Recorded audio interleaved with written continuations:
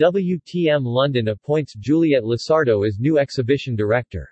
Losardo succeeds Simon Press, who has left the company to pursue new opportunities.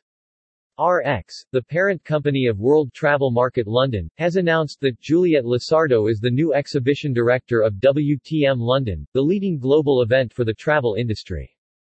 The annual WTM London event will take place at Excel London on 7th to 9th of November 2022. Losardo is an experienced business leader with an impressive track record of more than 18 years at leading companies in the international media and events sectors. She joins WTM London from Clarion Events, where she was Group Commercial Director, and has also held senior roles at Centaur Media and Getty Images.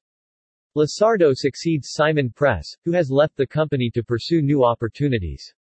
Basile Gigallo, Managing Director, RXME and Portfolio Director for WTM and IBTM Events, said, "We are delighted to announce Juliet's appointment as we work steadfastly to support the resurgence of the global travel trade. She has extensive experience in driving success for B2B trade shows and conferences, and her accomplishments demonstrate that she has the commercial acumen and management skills to help lead the WTM London team as the tourism and travel sector bounces back. We look forward to working together to deliver a valuable WTM London in 2022, providing the best platform for industry professionals to do business."